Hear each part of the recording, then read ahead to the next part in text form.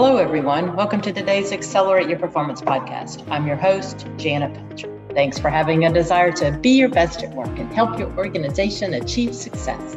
This podcast is all about actions we can take to improve workplace culture and achieve results, and they're all aligned to our 9 principles for organizational excellence. Last week, we held our annual K-12 What's Right in Education conference. I'm amazed at the extraordinary leaders who participated in our conference. I left re-energized and optimistic about the future. As we began our conference, we focused on bold leadership. That's what the conference theme was. And I kicked off the conference with several core thoughts around the 9 principles for organizational excellence. And we saw evidence of these 9 principles in action throughout the conference. We saw evidence of commit to excellence, measure the important things, build a culture around service, develop leaders to develop people, focus on employee engagement, be accountable, align behaviors with goals and values, communicate at all levels, and reward and recognize success. Now, here are several thoughts I opened the conference with that I believe are even more relevant after listening to our presenters and participants over the 2 days. For those of you who were at the conference, reflect on these thoughts after experiencing the conference. And for those of you who were not, reflect on what the thoughts mean to you and your work. And the first is, as we think about bold leadership, is the thought that bold is not necessarily big. It's about consistently doing the things that make the most difference and always knowing we can improve. And when we look out and we're doing consistently the things that help us improve, we have to first know what our strategic direction is with our big aims and knowing what we're striving to become. And as leaders working with our teams, we have to know how to translate that direction into what success looks like over time and what we need to do right now in order to move in that positive direction. We need to determine the measures that matter and the aligned strategic action to achieve positive results. And we need to track our process by ending with our question, ending with all questions, reflective questions and data-driven questions on how do we know? So for example, what's working and how do we know? What's not working and how do we know? And then what processes do we go through to determine the best actions to improve? And how do we continue to track our progress and improve? And how do we just get started in doing that work? And the second thought that I began with as we opened the conference is, as we live through COVID, we don't have to be convinced that change is continuous. When we think about John Kotter's work of continuous change and episodic change, over the years, we were thinking that maybe sometimes change is episodic.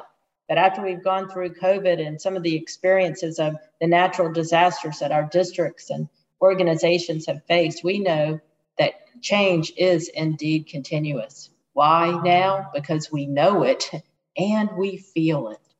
We know that if we work with skewed positive results, we'll pay the price down the road.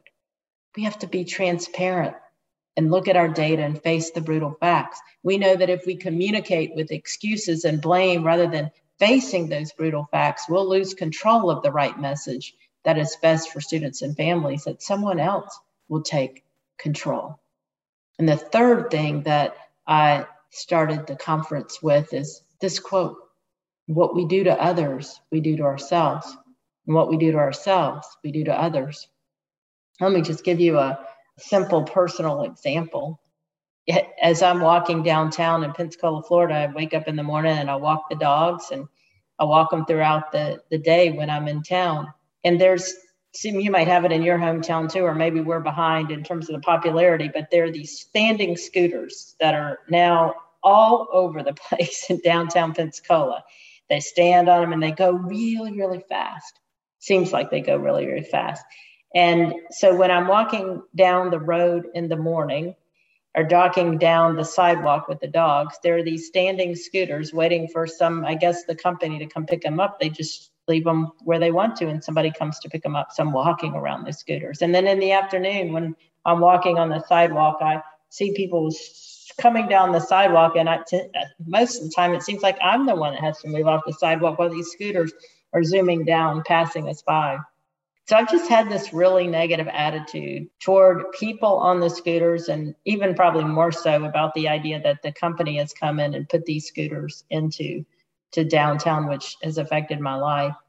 And I just, every day then, I come home after a walk and feel uptight or angry or stressed about it. And last week, as I was thinking through that for myself, I was thinking about the negative energy that, yes, I'm putting on others, but then what that's doing to me. And there's only one person who can control that, and that's me. So I can either go out every morning and every afternoon and have that feeling, or I can change myself. And that's sometimes what we hold on to, is how can we change what we do so that we have a positive effect on ourselves, a positive effect on others, that it's all interchangeable. As I do my podcast, I tend to refer to athletic coaches who demonstrate bold leadership. As many of you all know, I'm a proud Florida State Seminole, and I've been curious as I've watched the relatively new football coach handle the starting season with 4 losses right in a row at the beginning. He and the team faced extreme negativity, ugly social media backlash, you name it. He's expected to coach his team to win because there's a winning tradition.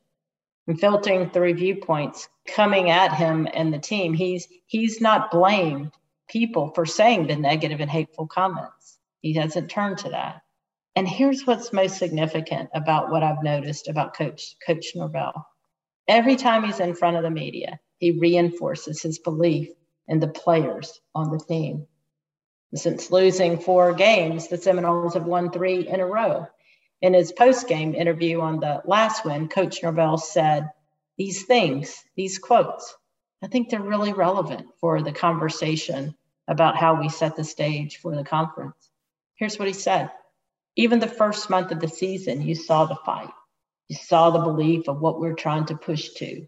We've still got a long way to go in our journey, but all we can control is today.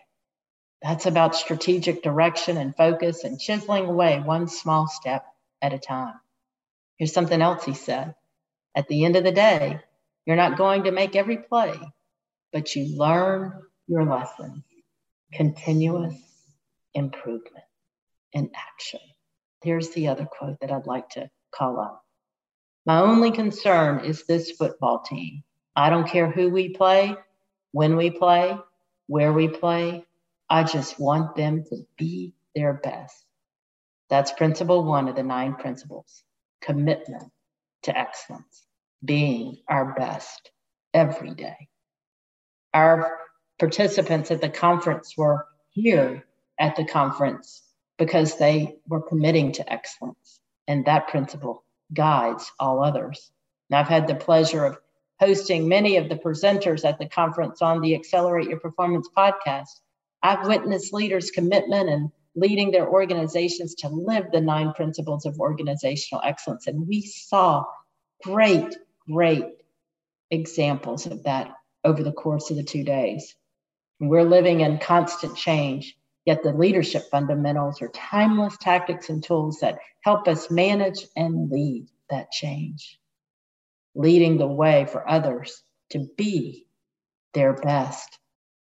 The conference was about bold leadership, controlling what we can do today, harvesting our wins, and learning where we need to improve, taking actions to drive results, and never losing our purpose of helping students be their best.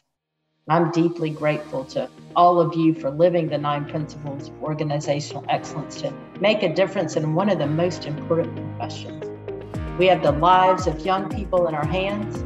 With what I've witnessed over the 2 days of our conference, our young people are in great hands, and I thank you. Thank you for tuning in to Accelerate Your Performance. I look forward to connecting with you next time as we continue to focus on the 9 principles for organizational excellence so that we can be our best at work. Have a great week, everyone.